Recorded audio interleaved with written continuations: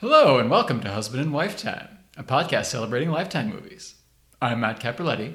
And I'm Elizabeth Blickel. And we are here today to talk about movies 2, 3, and 4 in the most celebrated Lifetime series of all, Stalked by My Doctor. This is like our triple Lutz. Can we land it, folks? Only time will tell. And Liz is wearing her Eric Roberts sweatshirt that she has been saving for just the proper occasion. I do wear it on other occasions, but I try not to wear it too much because I spill a lot. So, I don't want his face to be covered with coffee stains and the like. Matt is also wearing his It's a Wonderful Lifetime shirt, which is just seasonally appropriate. Okay, so this one's going to be a little bit different from our previous episodes because we're not going to do point-by-point plot descriptions like we did with episode 1, Stalked by My Doctor, the first one. There's too much that happens. It would be a 4-hour episode, so we're just going to give you the gist. And the reason why we're doing this is because very exciting news. A few weeks ago, a 5th installment was released. And we wanted to get you caught up on the world before we move into the most recent one. So we got to tell you the story up until that point, and then we can move into the new one, which is very exciting. And the title is Just What the Doctor Ordered. I love it. It is truly what I need right now. So, I'm also going to, in general, talk a little bit less about plausibility. For example, in one of the movies, Dr. Beck is accused of murdering a coworker and having an inappropriate relationship with a patient who's, I think, 18. And he's accused of all of this by her aunt. And somehow he continues treating her for a sleep disorder, which I imagine a medical facility would insist on a new doctor to avoid malpractice or liability issues, or the state medical board might have thoughts on it. But we're not going to get into things like that because these movies are either surrealist or magical realism or something else that I am forgetting because, as I've said before, my brain has fully turned to mush. And so all of my awareness of literature that I studied for however many years, it's all gone. So it's something, but the world we're in is truly wild. Maybe it's just plain silly. So it's Eric Roberts magic is what it is. Let's just lean into the silliness, and we will not subject these movies to, I hope we won't subject these movies to my usual unfair amount of scrutiny. We're just going to enjoy them. By the way, I feel it's important to mention that's the intention of these movies. They are listed on IMDb as either thrillers or horror and comedies. Yeah. So this is supposed to be funny. We're going to have fun. So with that said, why don't we start with Stalked by My Doctor, The Return, a 2016 movie. So coming out just 1 year after the original. Yes. Well, as we told you in the first episode about Stalked by My Doctor, Eric Roberts works. Yes. I mean, works. He is on multiple movie sets on many days. Left to his own devices, he could probably crank out one of these every month. So, Anyways, so here's what the basic plot is for Stalked by My Doctor, The Return. On a beach in Acapulco, Dr. Beck, or Dr. Victor Slauson, as he's going by now, gives Amy CPR and saves her life. He follows her back to San Diego and romances her mother to get closer to her. The mother ultimately thwarts his plan to win Amy's heart. Not that Amy was interested. They never are. They usually have young, comparably attractive to however attractive they are boyfriends. Some of them are soccer stars. Yes. And in case that sounds an awful lot like Nabokov to you, they do end the movie with him reading Lolita in his jail cell. Yes. So it is not accidental, that reference. I think they are fully trying to make a medical Lolita comedy. And somehow it's awesome. Paging Dr. Humbert Humbert. So, yeah, let's get into it. That's the basic plot. Mm-hmm. What struck you about this one? I mean, I think the fact that we start to get into the inner workings of the mind of Dr. Albert Beck, we see it isn't quite as entertaining as some of the delusions we see in subsequent films, but we have that psychiatrist that he has dialogue with. Yes, we do. And she is revealed to be a figment of his imagination, which allows him to be shown speaking to her at various intervals on his laptop screen.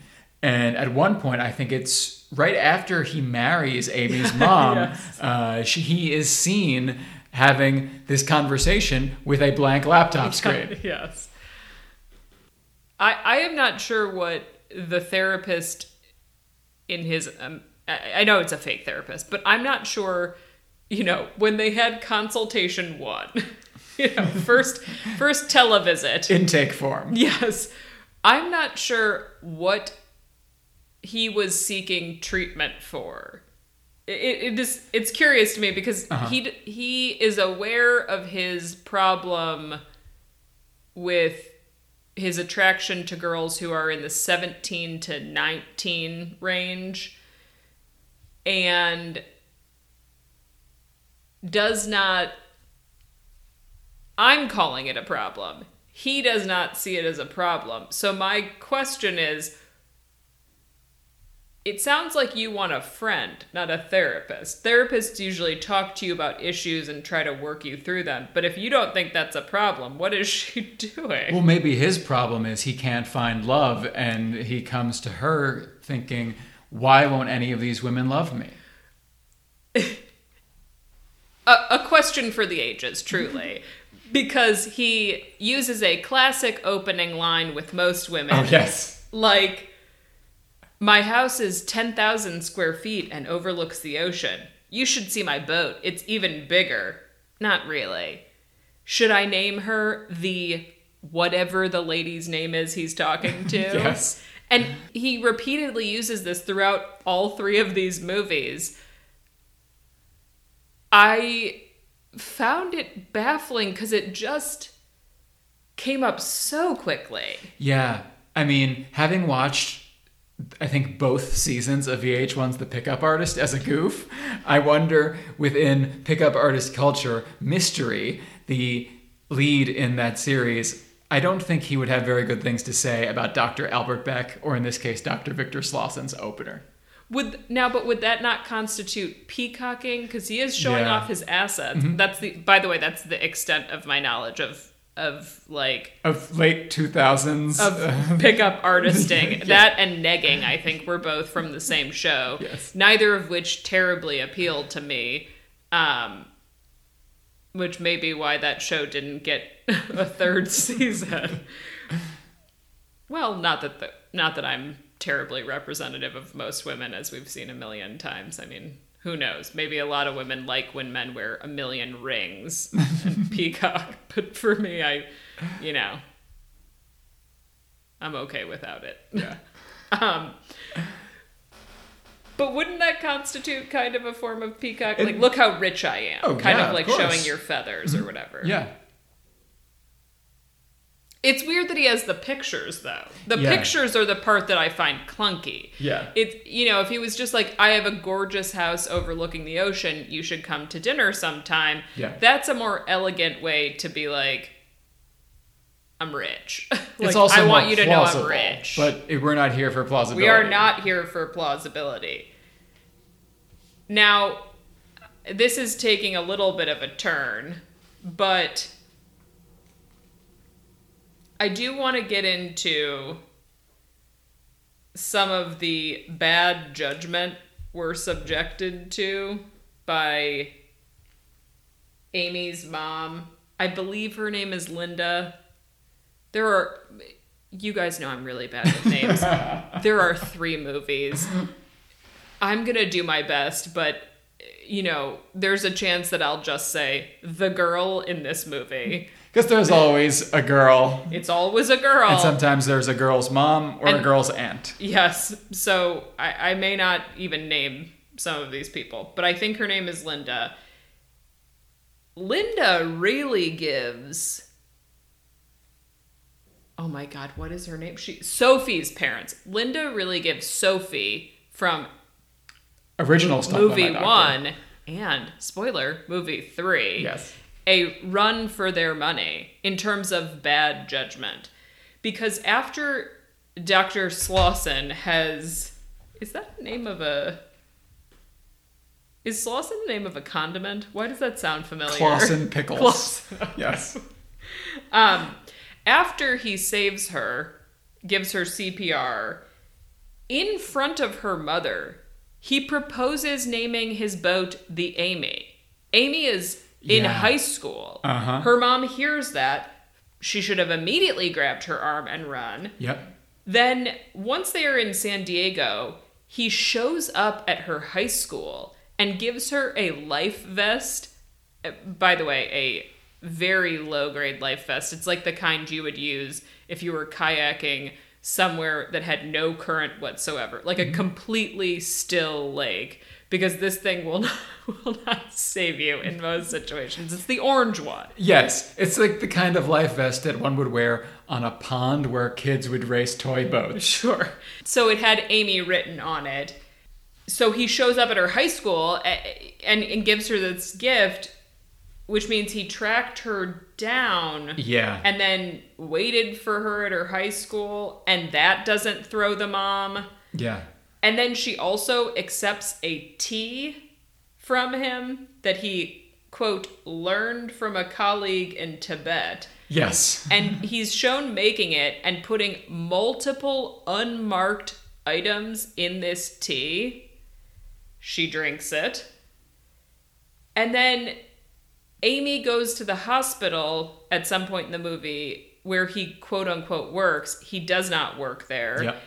And his name isn't on the board, and they all just let it go. I mean, there are multiple moments where, the biggest one for me is like, if you follow me to another country, I'm on full alert at that point. Yeah. But the mom is like, at least in Lolita, we're presented with a woman. Isn't the mom kind of like a depressing figure? Yeah. It's been a while since I read Lolita, but she's like desperate for love, and she kind of like tries very hard, right? She wears a lot of makeup and she tries to like dress herself, but it all kind of ends up hitting the wrong note. Yeah, I think so. This mom did not seem desperate for love. By contrast, no. She seemed like she had loved her husband who dies on a ladder accident. Yes. By the way, yesterday, I freaked out because Matt was on a ladder and my whole life flashed before my eyes. I don't want to end up being romanced by Dr. Albert Beck. Or Dr. Victor Slauson. Matt has to be safer on ladders.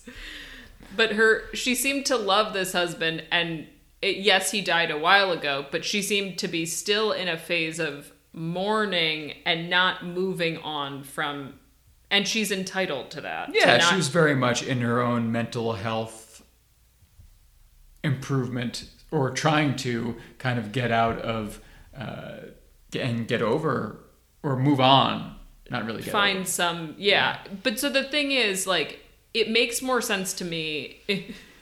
I guess what I'm saying is Nabokov is a slightly better writer than Jack Campbell, because it makes more sense to me when in the book the mother so readily accepts Humbert as opposed to in the movie these inconsistencies are excused so quickly, which doesn't make sense to me as much because she's not so desperate for love. So it's like, okay. I don't think she would have excused them. She had a hard wall up, is what I'm saying. Yeah. She wore cardigans, everyone.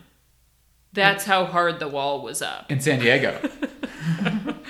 That's how they present her, as like depressed and closed off Yes. for love, in case you were curious. It's like she wears cardigans and sometimes khakis. It's I think there's an essay out there called A Cardigan in San Diego. But like apparently modesty means you're just shut off for love. There's a full wall up. Yeah. But yeah, she gave Sophie's parents a run for their money. That stuck out to me. Also about his arrival in San Diego, just in terms of red flags, when Amy's boyfriend spots someone in the car at the high school, and yes, he is a creep, and yes, he is looking at Amy, the boyfriend pulls Dr. Slauson out of the car, like wrenches open the door, pulls him out of the car, asks him if he has a kid who goes to the high school, says he's seen him there multiple days. Is he one of those freaks? Is his name on a list? And then he punches him in the gut before he even answers. It felt a little aggressive to me. Oh, was that a delusion that Dr. Slauson imagined, or did that actually happen? That actually happened. Oh, okay. All right. No, because then, remember, Amy runs up and she's like, oh, I this know is the guy him, that saved he saved my Yeah. life. Why she's not freaked out that he's there. And her He's boyfriend, beyond. I believe the boyfriend's name is Garth. Garth. Garth backs off, and Garth, who, should we tell them now? I think we should. Okay, Garth, who is Bruce Boxleitner's son in Devil Mame. Is it Brent or Trent? Brent Davik. Brent Davik. Yes, but his real name is Trent, isn't it? I think so. Isn't it Trent Grossman? Probably. But that felt a little aggressive to me. Like, knocking on the window to be like, do you have a kid here? One thing. Taking a picture of him in his car and showing it to the school and saying, this guy has been hanging around. Great idea. Alerting the school. Alerting the police if you want to. This guy's been hanging around a school. I don't know if he's... But to immediately jump to, he doesn't have kids here, and punching him before he even answers felt quite aggressive. To go from a look at his girlfriend to punching him felt aggressive to me in a way that made me think, he's not good either. Like, I don't like him either. Not loving Garth? Not loving Garth. Okay. He does seem to have pure intentions for Amy, though. He does. One of my favorite parts of this film is when they're playing soccer on the beach and they're on a double date. Please mention what Dr. Beck is wearing. What was he wearing? He was wearing loafers, khakis, and a sport coat. Sports coat? Sports coat? Sport coat. Sports coat. Whatever. He was wearing, sport or sports? I can't remember. He was wearing a full jacket. We've been to San Diego. It is hot there. I wore a sundress the time we were there and got scorched by the sun, wearing like SPF 100 per usual. I don't think many people go to the beach there wearing... It's probably a little formal for a beach picnic and / soccer. But I digressed. What was your favorite scene? Was this soccer scene? In the soccer scene where Garth and Amy are playing soccer, yes. And he kind of notices offhandedly that Dr. Slauson is checking Amy out. And Dr. Slauson kind of basically asks Garth what his intentions are with Amy. Yes. And he kind of tries to insinuate that he should be cheating on her because of his age. And the quote itself is, "If I was your age, I'd definitely sample all the goodies in the grocery store before I make my purchase." Know what I mean, he adds. Yes, we do know what you mean. That is the most unsubtle statement anyone has ever said. Yeah. He also says, "Is this a rental situation or are you leasing to buy?" Yes, that's right. Which I've never heard someone say to describe dating. Well, now I can never go to a supermarket in the same way again. Or eat pancakes. Oh yes, the pancakes. We must mention that at some point, Dr. Beck Slauson, whatever you want to call him, is eating pancakes in his house in the shape of Amy's name. Yes. He eats Amy pancakes. Yes. They are 3 individual pancakes, one for each letter. Thankfully, she didn't have a longer name, but... Yes. I also... So, in this house, he had one of those, like, squirt bottles that you use to do dough in shapes. That's a level of, like, preparedness I would not have expected from a doctor. Well, he is a highly trained cardiac surgeon, so... He is, and they typically have squirt bottles to make pancake shapes when they don't have kids. Yes. Although I guess he does want kids to be his girlfriend. Specifically. Right. There's really only one more thing that I wanted to mention from this film, and How is that possible? I could talk about this movie Well, the rest of my life. Well, sure, but knowing that there are 2 more films Yes. To cover, the introduction of Amy's Uncle Roger, and the way that this Uncle Roger is described as kind of Amy's mom's like deadbeat brother, Yes. who lives in LA and is a musician, and the way in which Dr. Slauson bonds with Roger upon meeting him. Yes. One is priceless because he's talking about the way he downloaded Roger's albums Yes. off of iTunes. And it seems like these were not readily available. Yes. iTunes was not listing them in their like top 100 most downloaded for the day. Yeah. So he talks about his music, and Dr. Slauson talks about also how he himself used to play a little bit of bass in med school, is it? Yes. And To put himself through med school. Yes. Now, I don't know many musicians, but it is my understanding that similar to being any form of artist, you don't make money until you're making lots of money. So like early in your career, you're not making money. So he's making, I don't know what med school costs, but let's estimate it's similar to like a year of college tuition, which I think even state schools at this point are in the 15s or 20s. So he was making $20,000 a year as a bass player. well, this is Dr. Beck. He's an older he's man. talented. So, talented, and also went to medical school probably some years ago. Sure. But still, the point you're making is well noted. I said I wouldn't get into plausibility, and then everything I'm saying is all about plausibility.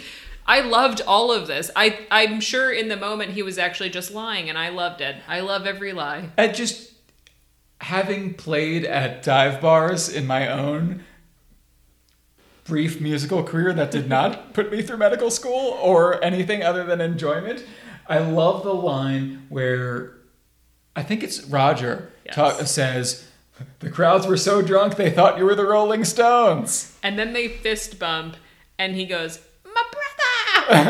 Which I don't know if that creaked out through my voice. I can't even bring myself to say it. He says, "My brother." Yeah. And I am saying that exactly how he said it, not how I would say it, as I would never say it. I mean, my vocal cords tried to reject saying that aloud. Right, yes.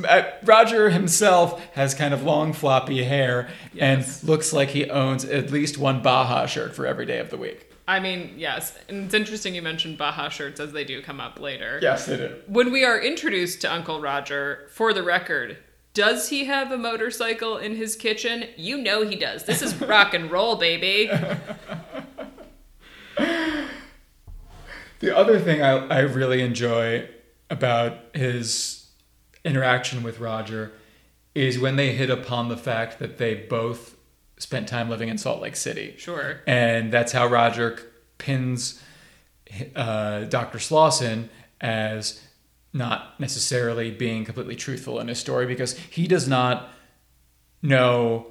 He asks Dr. Slauson where he lived in Salt Lake City, and it's a grid, right? It yes. sounds as though Salt Lake City is a grid, like numbered grid. A numbered grid, but oriented towards the main temple, I think. Okay. Ooh. So his Roger's address was 800 South, 300 East, and talked about the way that addresses are oriented in Salt Lake City. Now, I've never been to Salt Lake City, but if anyone would love to hear more about Salt Lake City addresses, which I could also learn more about through a cursory Google search. Sure. But it was an interesting way to introduce the fallacy of Dr. Slauson's claims about himself.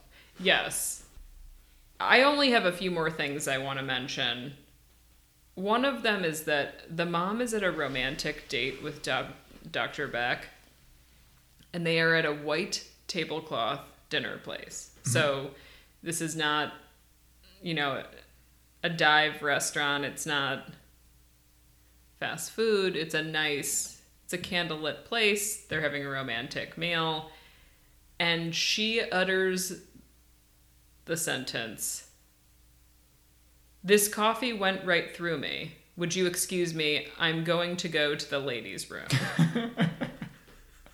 What on earth? What a way to kill the romantic energy. I mean, she is rusty, obviously. She's not been on dates since she was married and, he died. And she's wearing cardigans as a result. Went right through me is an expression that if someone said to me at a restaurant, I'd be like, and I have a pretty high tolerance for disgusting things. As we've mentioned, I've had weird medical things happen to me. My tolerance has gone up for gross things. But I cannot imagine saying that on a date with you, and I've been married to you for 5 years. Like, theoretically, I should be far more comfortable. But what a way to kill the energy. Sure. Like, you really snuffed out the votive candle of romance on the table, if you will. So, the other thing I wanted to get into here is Dr. Beck a byproduct of fairy tales? Because he loves a damsel in distress. Uh-huh. In this movie, Amy was unconscious at the beginning of the movie, very Sleeping Beauty-ish. Mm-hmm. And in a later movie, movie 4, the girl is an orphan. Mm-hmm. And I know that's a common thing in Lifetime movies, dead parents. Yeah. But it also made me wonder, are we looking at, someone who's over-internalized fairy tales and is a pedophile? Well, that's a weighty question to consider. It's just something to think on. Yeah. All right, do you have anything else for this one? No, I do not. Okay, so I had the good fortune this week to do trivia. We're going to do it movie by movie. So this is just for Stalked by My Doctor, The Return, the 2016 installation.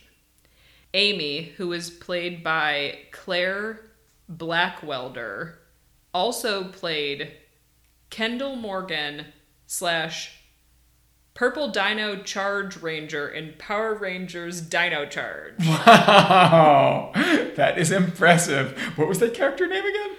She played both Kendall Morgan, which I think is the out of Power Rangers name, and Purple Dino Charge Ranger. Okay. They're getting into a lot of...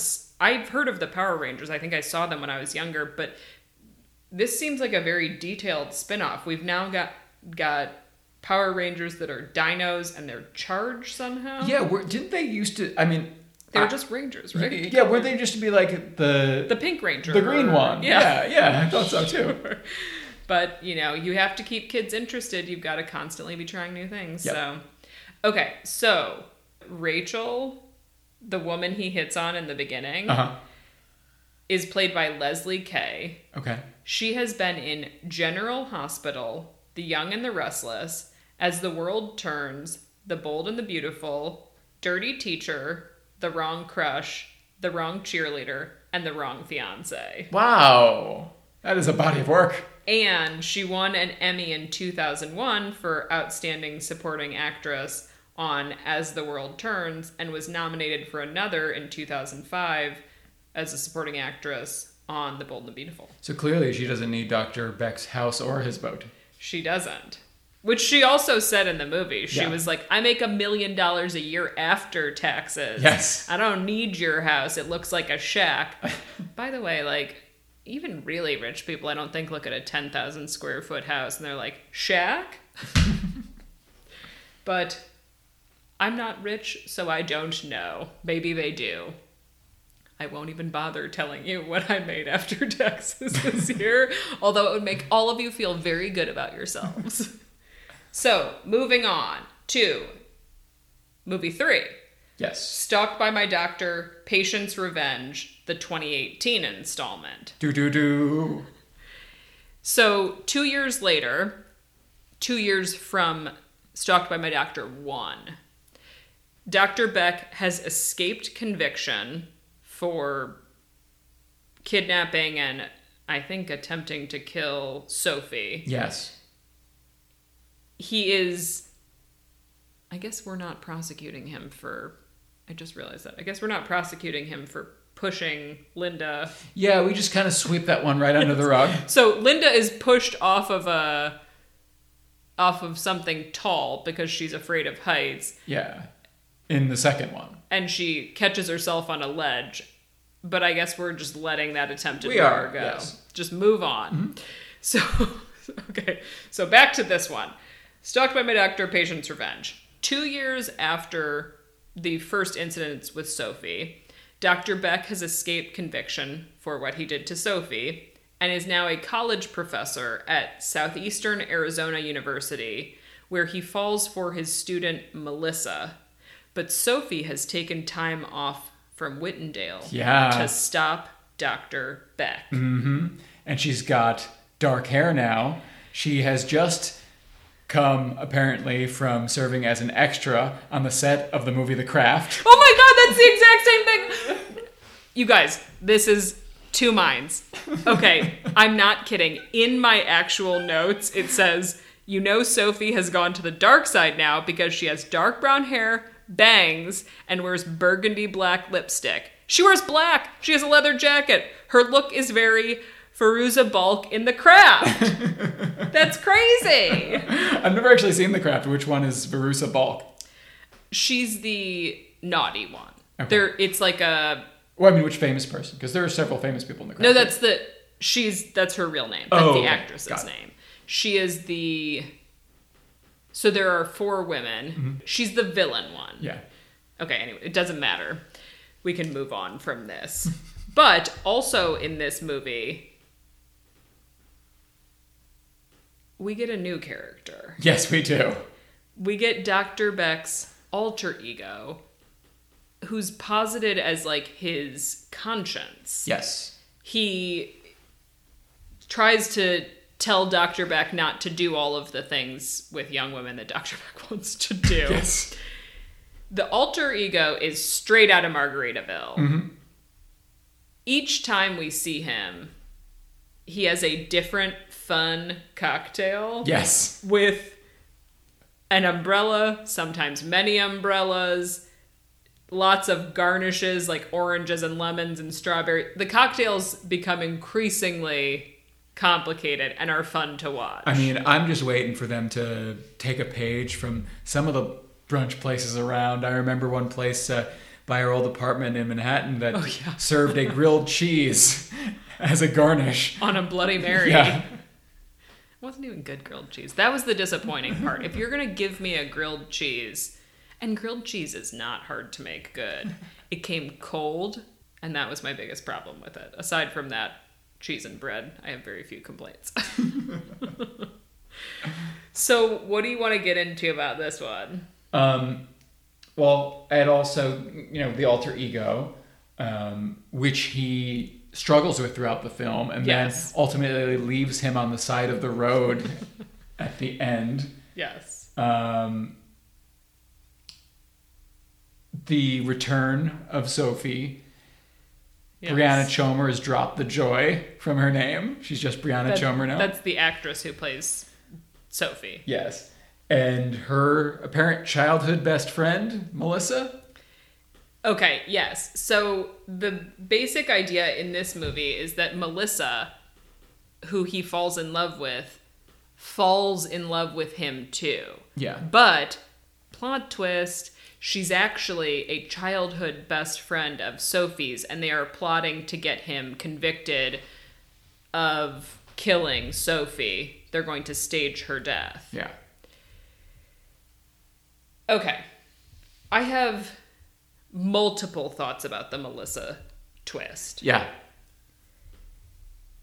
Now, there is a post-prandial sex scene with Melissa where Sophie comes in to the house, grabs a kitchen knife, but it ends up in a threesome. That was a hallucination daydream, right? That was one of Dr. Beck's... Yes, okay. But what I would point out is, so Melissa is at Dr. Beck's house. They have dinner. He has this hallucination daydream thing. But he wakes up and Melissa comes out of the bathroom in like a t-shirt brushing her teeth, which I think means they had sex, right? I think so, yes. Because she says, last night was incredible. Mm-hmm. So Melissa is willing to sleep with Dr. Beck. As part of the... plot. Yeah. I love my friends. But I could not be a part of a plot in which I had to sleep with an attempted murderer / award-winning cardiologist who was part of the president's commission on cardiology. That is too much for a friend to do. It is quite a long walk. A lot of a friend. Mm-hmm. Now, what I will say about the whole Melissa thing is, I think it supports my fairy tale thing, because I think they plotted for Melissa to meet Dr. Beck in his class by fainting, because they know he has a thing for damsels in distress, specifically damsels in distress who are, like, unconscious. Yes. The other thought I had about the whole Melissa being Sophie's best friend, and it's a whole plot to get him convicted, was I actually think it would be more interesting, plot-wise, if she actually fell for Dr. Beck. So, like, a double cross, like she'd been sent in as, like, the agent to get him convicted and then fell for him. Or if there was no connection to Sophie. Right. I kind of want to see what happens if one of the women Dr. Beck falls for him in return. Sort of like what happened in You, where Joe falls for that one girl, and she ends up being just as twisted as him. Oh, yes. I would like to see what would happen if he falls for someone bad and gets his just desserts. Yes. I mean, he does get chloroformed in this film, so the tables have turned slightly. Yes. But I see the point that you're making. In case you thought Sophie's parents wised up after this whole initial encounter with Dr. Beck, no. They do not know what college their daughter is attending. They admit neither of them received a bill from Whitendale and then immediately let it go. Like, you would not notice if Whitendale's supposed to be like the best school in the country. You wouldn't notice if there were a $40,000 plus bill that hadn't been paid. And you think colleges let people not pay? I mean, you're going to notice a Whitendale tuition check sized hole in your bank account. But also during her conversation with her parents, they do make one good suggestion. They say that they would like for her to see a mental health professional, and she refuses. And mental health comes up a few times in these movies, and it's always presented in kind of a negative light. And I just want to say this. It's a side note, and then we're going to move back to fun stuff. I would like to destigmatize mental health things, particularly on Lifetime. They do throw around the word psycho a lot, and we haven't even talked about that being a problem because we want to keep this fun. But what I'm saying is... Also, it's usually in the title of a film. Yes, it's usually the title. What I'm saying is, I seek mental health. I have mental health professionals. I have panic attacks. I'm sure a lot of people are having more mental health problems right now because the past 2 years have been really hard and for a lot of people very isolating. Mental health professionals are totally normal. See them if you need them. Most people do, in my opinion, but I think everyone can benefit from them. So go see them. And I'm moving on now. Let's say something fun. And now back to Dr. Albert Beck and his alter ego who has a different drink in every scene. And, yeah. Okay. We're going to take a hard right turn. I have multiple things to say about dialogue stuff in this movie, and they're all fun, so we'll go with that. First of all, when Dr. Beck tries to get Sophie to sign a mutual restraining order, she says, "Shove it up your nose, I'm not signing anything." Which sounds like what a real person would say, filtered through what you would say. It's like so weird. Shove it up your nose. I have never said that. No, but you love the expression "go suck an egg," and they feel like cousins to me. All right, fair enough. Also, in this movie, Dr. Beck drives a Mercedes. I think we should hook him up from the woman, the villainous woman from Double Daddy, the one who ends up in jail. I think she's his match. Heather? Oh, yes. Now it's a cross. What is that called? Cross-pollination? No, when they do like cross-promotional, or when an episode goes from like when someone from Blackish is on Fresh Off the Boat. They're both owned by ABC. What's that called when there's a name for that? Not cross-promotion, not... Crossover. Oh my God. Crossover episode. Yes. I would like a crossover movie. My God, was that interesting for you guys? I hope.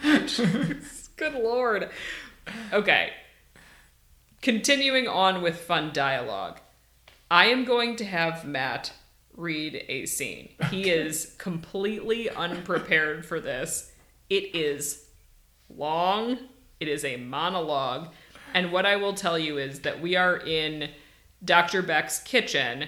He imagines he's in a surgical theater surrounded by students.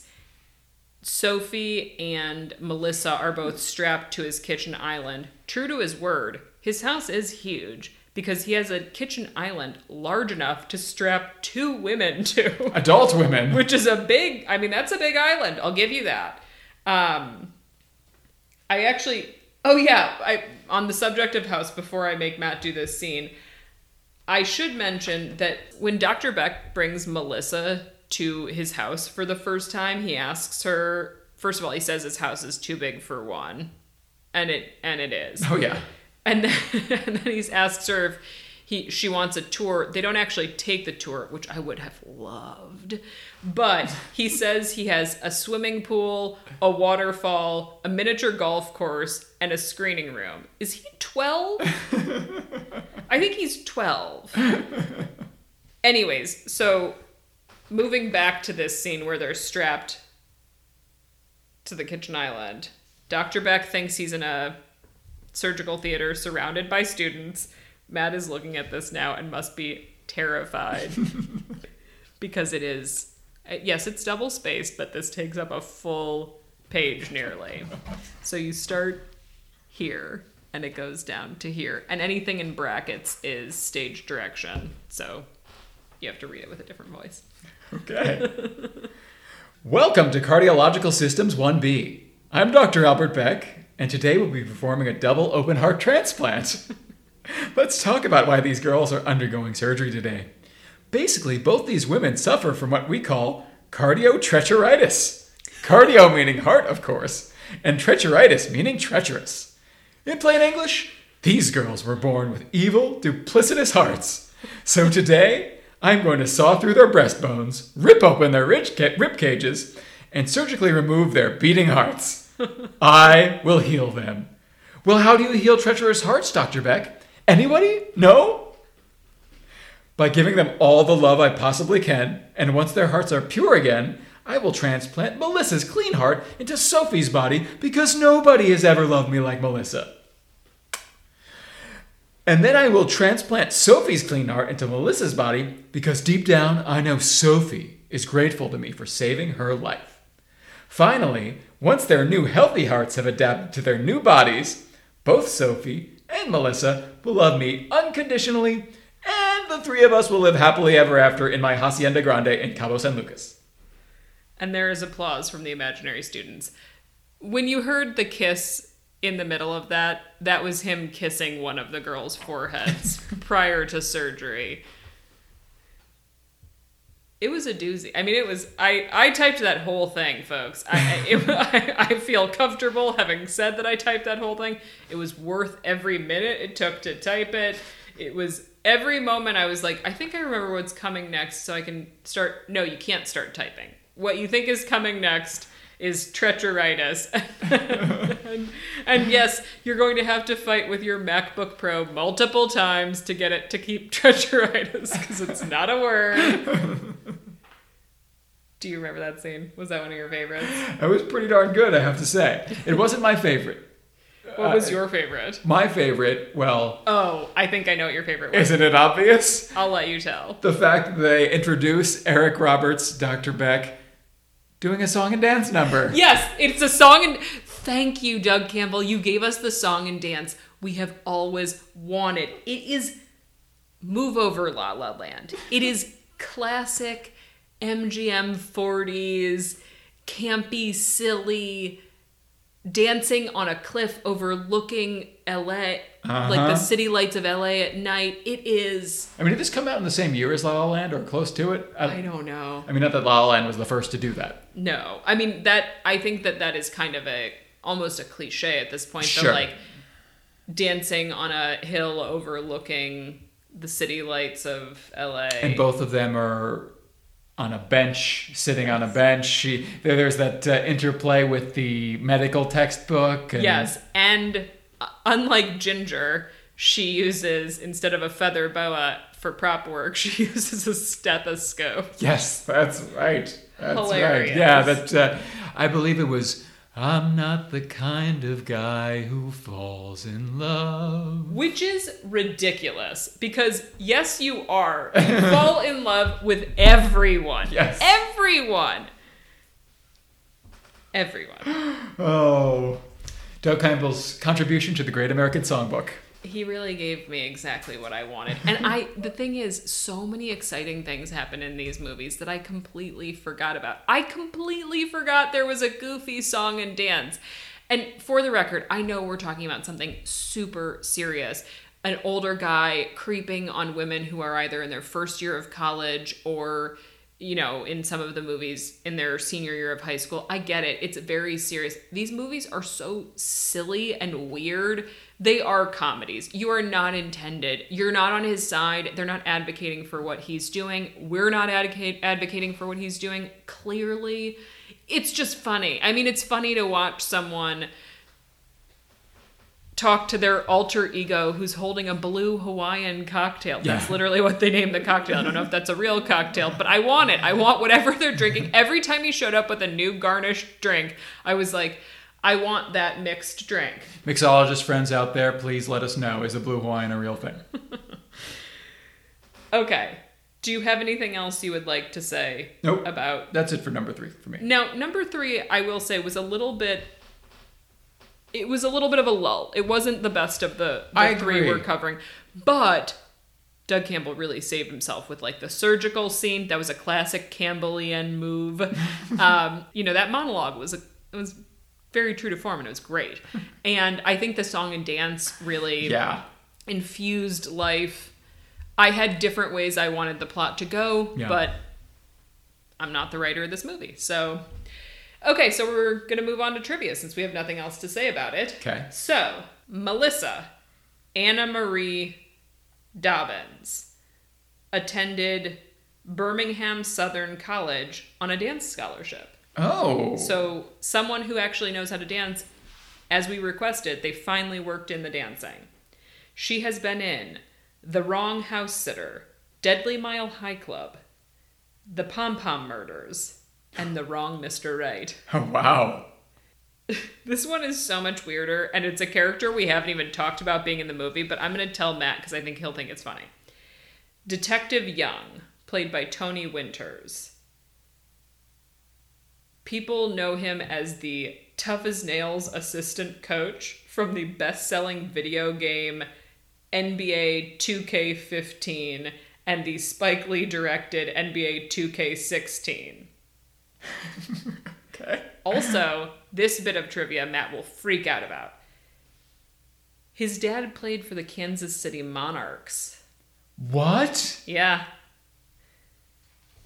Cool, right? That is really cool. That's why I thought I should include it, even though we did not talk about his character in the movie at all. But he was a minor character, so what do you want from us? We have a lot of movies to cover. Okay, so moving on. Stalked by My Doctor, A Sleepwalker's Nightmare. Yes. 2019. Mm-hmm. Dr. Beck in this movie assumes the identity of Dr. Mason Tanner, who was about to start a new job at a sleep clinic. Dr. Beck, Tanner, sees Michelle, who suffers from sexsomnia, which is sex sleepwalking. It's exactly what it sounds like. Michelle's husband murdered a man who took advantage of her while she was sleepwalking. He framed her for the murder, and then she murdered her husband in self-defense during a fight. She was exonerated and moved to Arizona for a fresh start. Dr. Beck / Dr. Tanner initially falls for Michelle, who is in her 30s, but then her niece Katie, who I believe is in college or early 20s, yeah. arrives and he falls for her. Katie also suffers from sleep issues, in which she agrees to do anything people suggest while she's sleepwalking. Mm-hmm.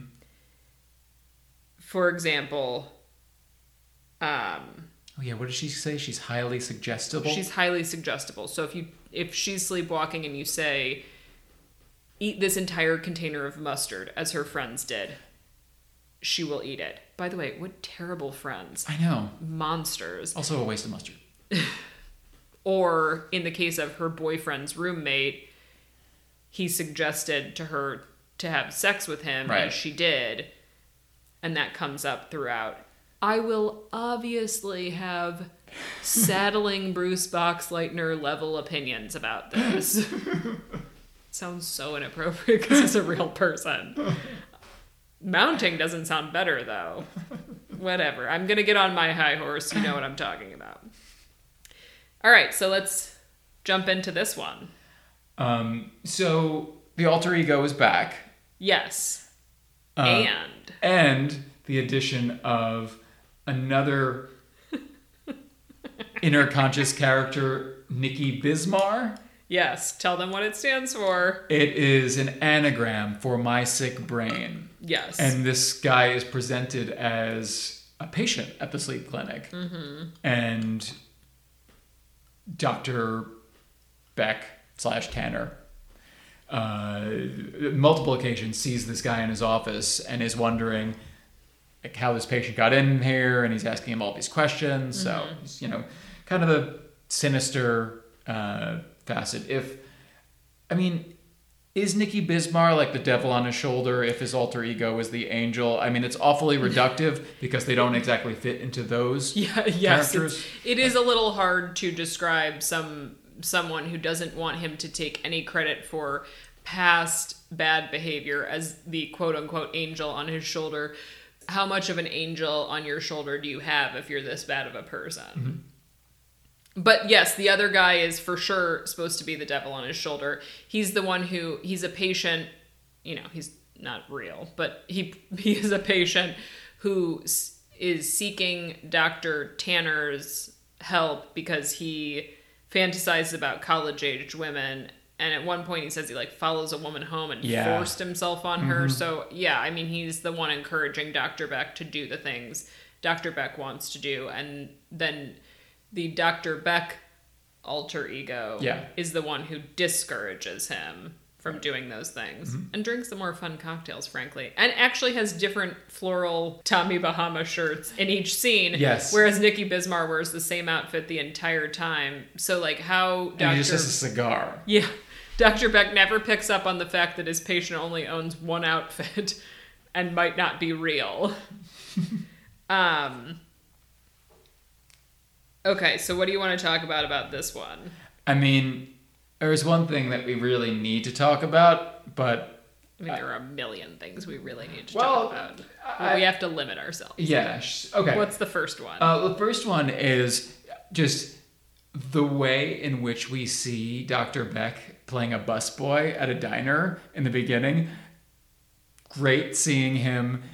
I believe he had a shirt. His name was Carl. It was Carl. And he was fantasizing about two women in a booth and ends up pouring hot coffee on the real Dr. Mason Tanner. Yes, who, by the way, unsympathetic character.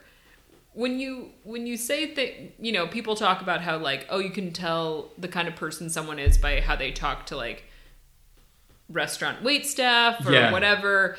Like, if they're not nice to them or they tip badly, you can learn things about a person. Well, Dr. Mason Tanner, yes, he has been doused in coffee. Yes. But he screams at him for a very long time and says he must be stupid if he's working as a busboy at that age. And then says, you're not even fit to bring me coffee or something. He's a real jerk. Mm-hmm. Sleep science expert or not. Yeah, it's just... Treat your diner busboys and waiters better. But also it's like a truly wild thing to think that that you're smarter than someone who's a busboy based on knowing nothing about them other than them being a busboy. Yeah. We're getting into classism. Is this fun? Okay. The thing I wanted to talk about is the arrival of Melissa's boyfriend, Leo, who arrives wearing a Baja shirt. Yes, that's right. And a beanie. And it's a hard pass for me immediately. But then he says that his roommate told him how he, quote, took advantage of Katie. Yeah. And I am then fully done with you, sir. Go play hacky sack on the quad. She was not conscious. It was not taking advantage of her. If a person is unable to consent, we call that rape. There is no other word for it. It's rape, dummy. Mm-hmm. Your roommate raped her, and you initially blamed her.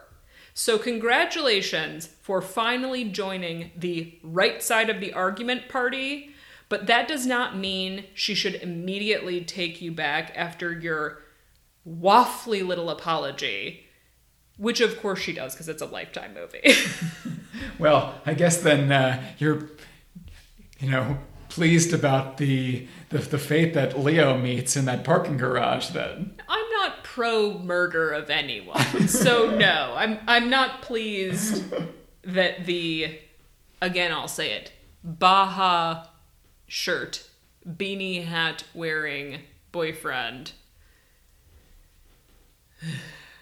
who didn't side with his girlfriend when she was raped.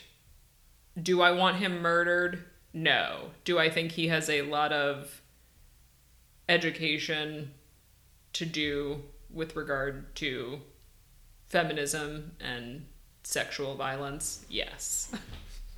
But best to do that work alive and not dead. Yes. Not being thrown down the stairs of a parking garage. That's not how society advances, is for us, whenever someone is wrong about something, to throw them down a flight of stairs. But it is important to discuss the arrival of Leo, aside from me mentioning that, yet again, this is rape. I don't care what they call it in the movie. It's not, quote-unquote, taking advantage of it's rape. I'm calling it that. The other important part of it is that this ushers in one of the best scenes ever committed to celluloid. Yes. Is that what they film movies on? Again, we don't know much about movies. We know what we like. And what I like is that the arrival of the boyfriend ushers in a scene in which Dr. Beck goes into Melissa's home to use the restroom because he needs to vent at seeing the reunion of... Oh, wait. Her name's not Melissa. Her name's Katie. No, whatever. No, well, you're talking about the aunt, right? So the aunt's it's the home, aunt's the house. aunt's house is she's Michelle, which I struggled with as well. Yeah, her name is Michelle. Who cares, everybody? So there's an aunt and there's a niece, and I don't know their names, obviously. But the point is, she's staying with her aunt at her aunt's house. Her aunt is not there. She's at the sleep clinic being studied for her sleep disorder. And Dr. Beck asks to use the restroom after seeing the reunion of the niece and her boyfriend. And then what happens next is wild. Yes, it's absolute gold. So he goes into her bathroom, picks up a soap pump, and says, "Hi, I'm Katie. Oh, you're tall. I like your hair. Want to make love?" To a makeup brush. Yes. That is the soap pump talking to the makeup brush. Yes. And then he simulates sex between the soap pump and the makeup brush. But apparently, Katie the soap pump is insatiable. Because immediately after, he sets down the makeup brush and picks up a glass and says, "You must be Leo, the empty glass. Hey, Leo, let's kiss. Mwah!" And then he starts to simulate sex between the soap pump and the glass. But the soap pump keeps demanding harder, and he breaks Leo the glass. Yes. So is Leo both the makeup brush and the glass? I don't think so, because he does not address the makeup brush as Leo. He only addresses the glass, the empty glass, as Leo. Just as a side note to this comedy gold scene. Yeah. I'm pretty sure, based on these two simulations, that Dr. Beck is bad at sex. And I'm pretty sure his jackhammering form of sex explains why he's single. Despite his 10,000 square foot house on the beach and his other house that has a miniature golf course in his yard or wherever. And his boat waiting to be named for the woman standing in front of him at this very moment. It was one of the... It's an incredible scene. I completely forgot. I had forgotten it too.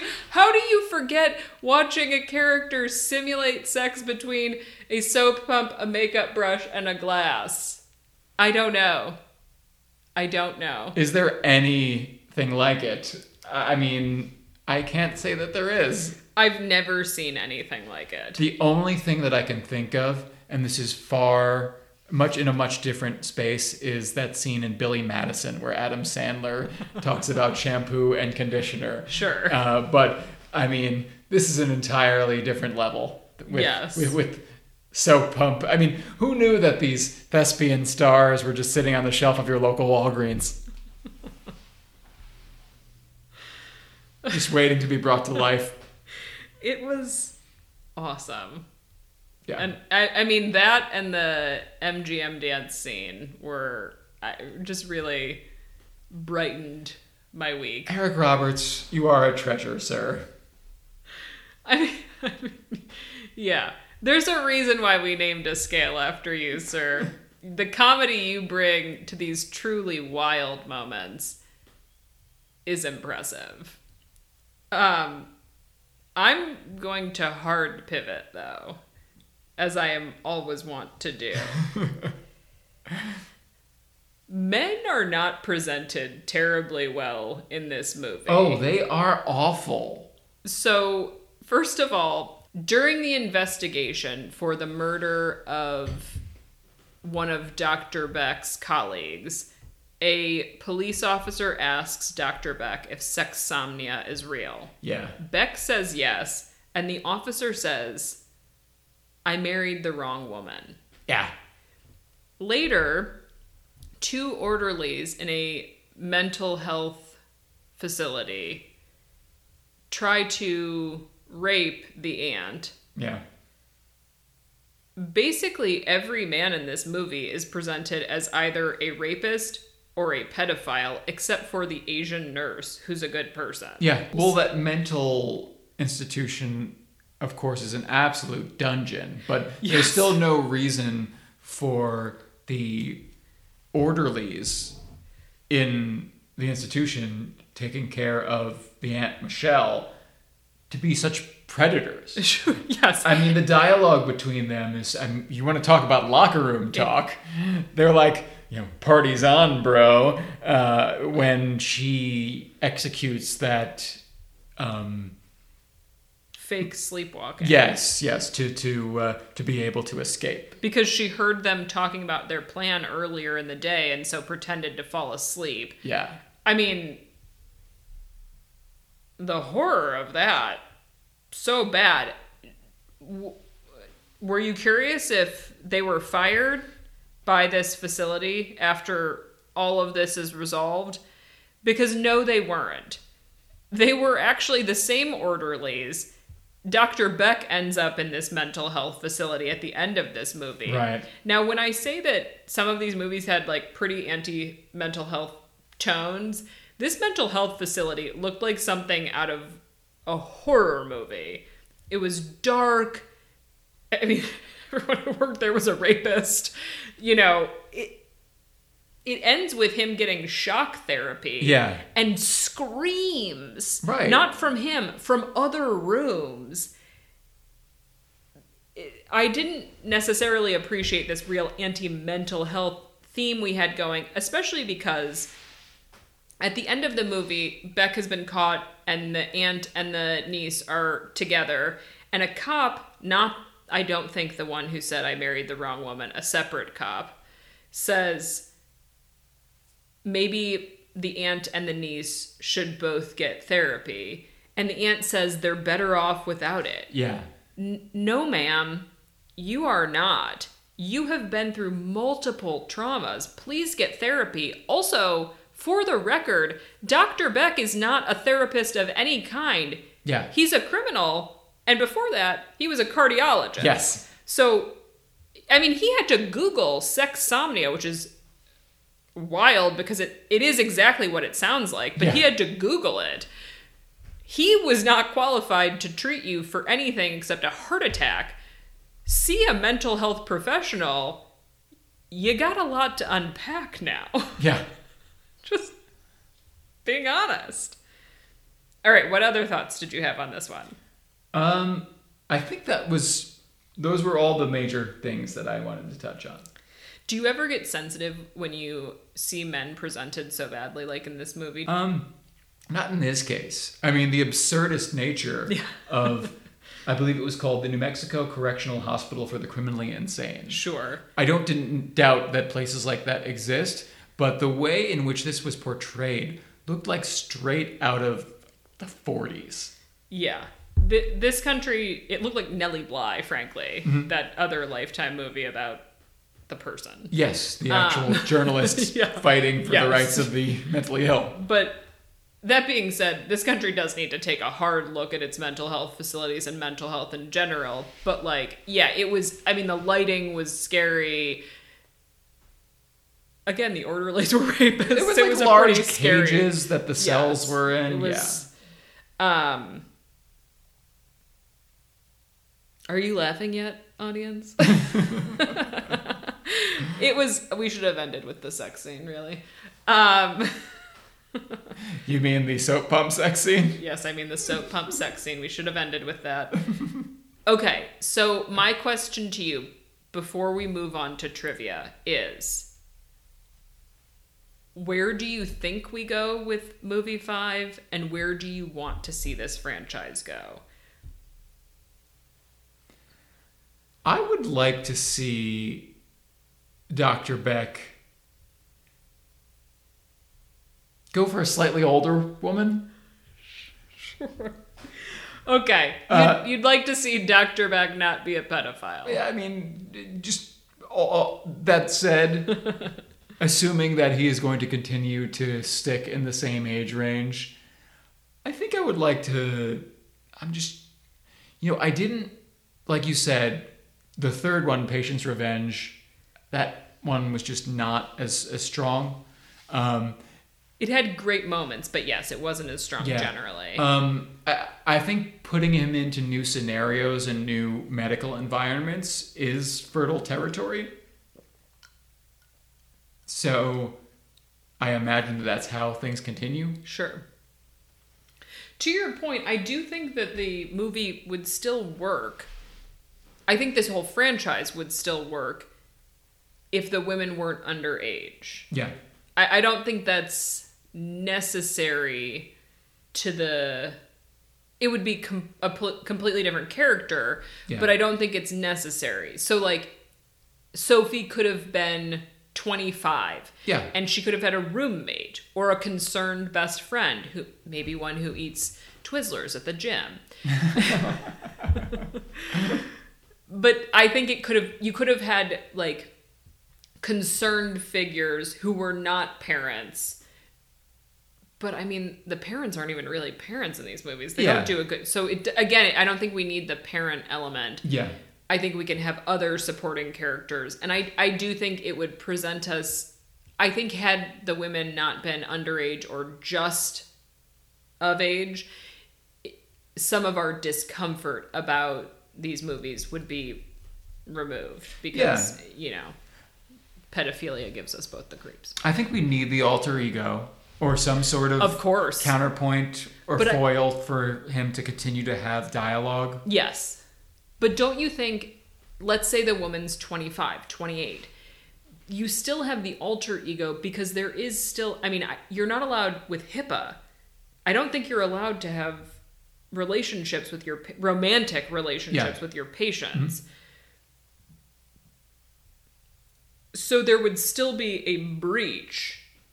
It just wouldn't be a breach in, like, age of consent stuff. It would be a breach in, like, medical ethics. Yes. But I still think Stalked by My Doctor, the concept of the doctor falling in love with the patient and that being wrong, works if the woman is of age. Mm-hmm. And might give us the icks a little bit less. Here are my thoughts. First of all, I like your idea of making them of age. I also would like for him, as I said, to fall for someone who falls for him back sincerely. Not as part of a plot, but sincerely falls for him back. And I would like for her to be twisted so that he gets kind of like what's coming to him. Maybe she becomes more obsessed with him. Maybe she's also a doctor? Yes, maybe she's a doctor. Alternatively, if we want to lean harder into the comedy, is there a possibility we could do a body swap at some point? I'm just throwing it out there, seeing what the writers pick up.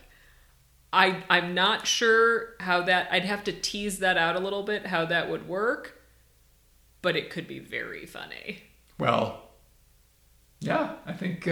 what kind of body swap are you thinking? Dr. Beck body swaps with someone else. I don't know who the someone else is. Is it the patient he's obsessed with? Is it the mother of the patient he's obsessed with? Or the roommate if we make them of age? I don't know. But I think I'm not usually a body swap equals comedy gold person. That's not usually like... There are a lot of them that are really bad. But in this case, I think it could be quite funny. I mean, I want to see Eric Roberts playing someone else and someone else playing Dr. Beck. Mm-hmm. That's a real challenge. We got to find someone who's up to the Dr. Beck challenge, but I think we can do it. I think it'd be weird. I think it'd be funny. Yeah. So those are my thoughts, my hopes. I don't think just what the doctor ordered is gonna be a body swab. Yeah. But a girl has to dream, All right, so let's get into trivia for this one. This one had a lot. So, this one was written and directed by Jeff Hare, not Doug Campbell. Really? So we've got a new writer. He also directed Hometown Killer, Bad Tutor, and Psycho-in-Law.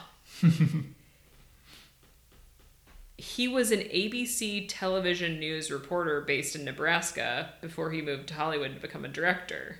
That's a career trajectory. It is. Okay. The Ant is... I am not going to pronounce this correctly, and apologies to the actress. Emily Ullerup Peterson was born in Denmark, where her father, Ove Ullerup Peterson, was a jurist, diplomat, and decorated ambassador of Denmark in Vietnam. He held the title of Lord Chamberlain for the Danish royal family. Wow. Now, we do not usually get royals. That is trivia. Did you notice how uncomfortable I was reading through that? That was a very slow reading. But as a result, she is fluent in Danish, English, and Vietnamese. Wow. Yes. So, Angeline Appel, who played Katie, was credited as mob dancer in what movie? Step Up? Revolution. But yes, Step Up Revolution. Good guess. She was in Babysitter's Black Book, and she was... Oh, that was a good one. Yes, and she was born and raised in Puerto Rico. Okay. Nikki Bismar played Winston Egbert on Sweet Valley High. Okay. Leo, Matt Rife, started stand-up comedy at the age of 15, and he's been on Wild 'N Out, The Challenge on MTV, one episode of Fresh Off the Boat, and he dated Kate Beckinsale. What? Yeah. She likes young guys. There are like tons of photos of them on the internet. It's actually fun. Yeah, she likes the Baja shirt too. Talk about outkicking your coverage. Yes. She does seem to have a thing for guys in a very specific age range who are funny. Mm-hmm. I'm not necessarily saying funny to me. I'm just saying like in funny. Because she also dated, oh my God, Pete Davidson. Okay. Okay. And I think they're close-ish in age. Yeah. And from what I saw on the internet, the breakup was messy, so you want to Google it. Okay, Dr. Tanner. The real one. Yes. Played Rick Morehouse in Just One of the Guys. Have you ever heard of that movie? Yes, of course. Okay, I've never seen it, but I know it's a classic 80s film. They played it on Comedy Central all the time growing up, so I've seen it a lot. It's where the woman joins the football team. Mm-hmm, yes. Yeah. And he's her love interest / teammate. Yeah. On the team. He was also on an episode of Bones. Yes. So at the beginning of the movie, we didn't even discuss this, but there's a wedding scene where the aunt sleepwalks into a wedding and kisses the groom. The bride, who's just credited as bride, Marissa Echeverria, got her SAG card by singing in what Luther Vandross song from what movie? Oh, gosh. The Best Things in Life Are Free from Mo Money, which was a duet between Luther Vandross and Janet Jackson? No. Heart of a Hero, which played as the credits rolled in the Dustin Hoffman and Geena Davis movie Hero from 1992. Okay. She was also a member of the Los Angeles Children's Choir, in which she sang with Barry Manilow, Whoa. Michael McDonald, Whoa! Yo-Yo Ma, and Peebo Bryson. Wow! That is a quartet. Yes. She performed in Shakespeare in the Park. Okay.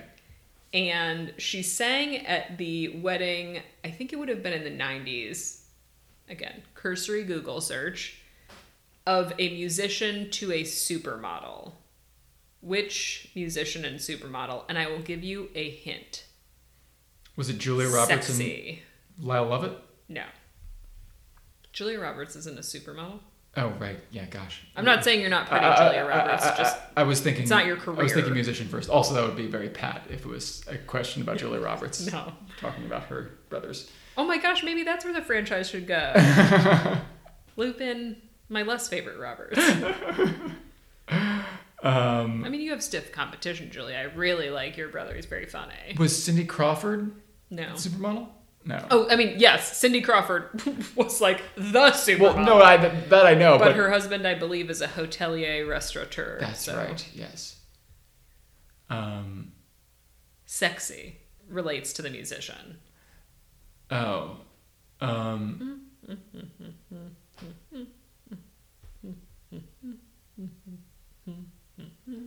Watch me have given this clue and then the song not be sung by the musician. I'm too sexy? Nope.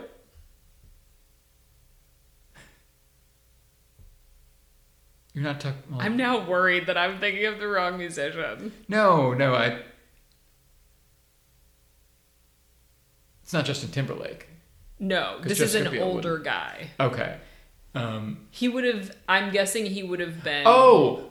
I know it. It's Rod Stewart and Rachel Hunter. Yes. Boy, wow, that took me a long time to get there. No, we got some fun stuff along the way.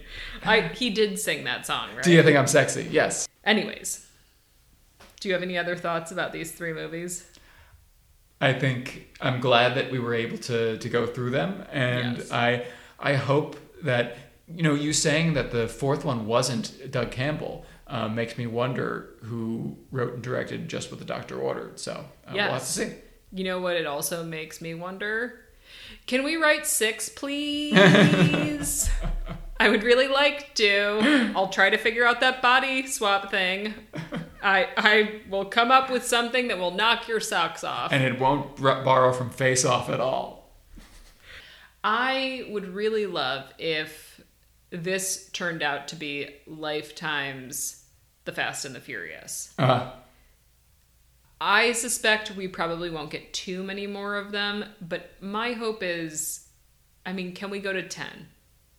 I'd love to see stalked through 10. And obviously people are watching. They would not make 5 of these if people were not interested. I cannot say enough. I am very interested in seeing these movies continue. Yeah, and to go on the Fast and the Furious parallel, there are even some good scenes with Dr. Beck driving and getting angry at himself and talking to himself in the car. Yes, there are. But no Vin Diesel, yeah. We may have to adjust the scale, frankly, because we have to account for new things like the Amy pancakes. Yes. We have to account for the dance scene, which is purely hallucination. We have to account for the sex scene between a soap pump and a glass. And a glass.